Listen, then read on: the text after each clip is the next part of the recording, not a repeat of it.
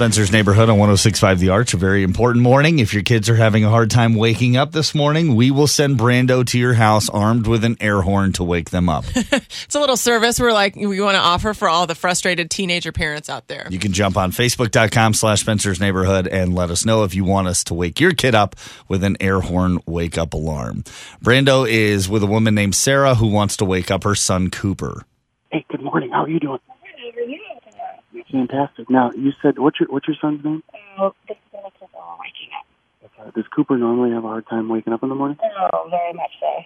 Okay, she needs us. Okay, so I brought an air horn. You think that'll work? Yeah, definitely working if I scare the poop out of me. All right, let's go see if we can scare poop out of people. All right, we're sneaking. Hopefully no one in the poops. front door here. I'm going to have to be really quiet, okay? Sneaking up the stairs. I have a lovely fish tank, by the way. Okay.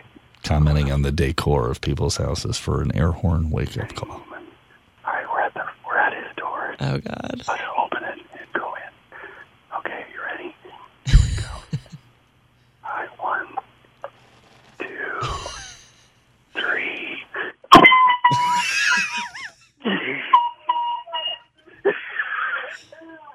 Good morning. At least they're laughing. You're very aggravated with me. We should probably run out the door now, huh? Yeah, that would be a good place. Okay, we gotta get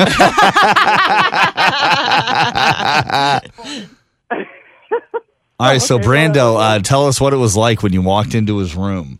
It was dark and serene, and he was breathing heavy and probably having a wonderful dream that we just ruined. And then as soon as you nailed the horn, What was his reaction?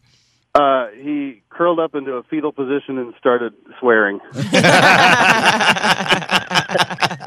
right, there you go. Air horn wake-up call, baby. I would say mission is accomplished. Yes. All right, Brando's going to make his way back here, and we will do another air horn wake-up call tomorrow. You can submit for your kid to get it just by jumping on Facebook.com/Spencer's Neighborhood.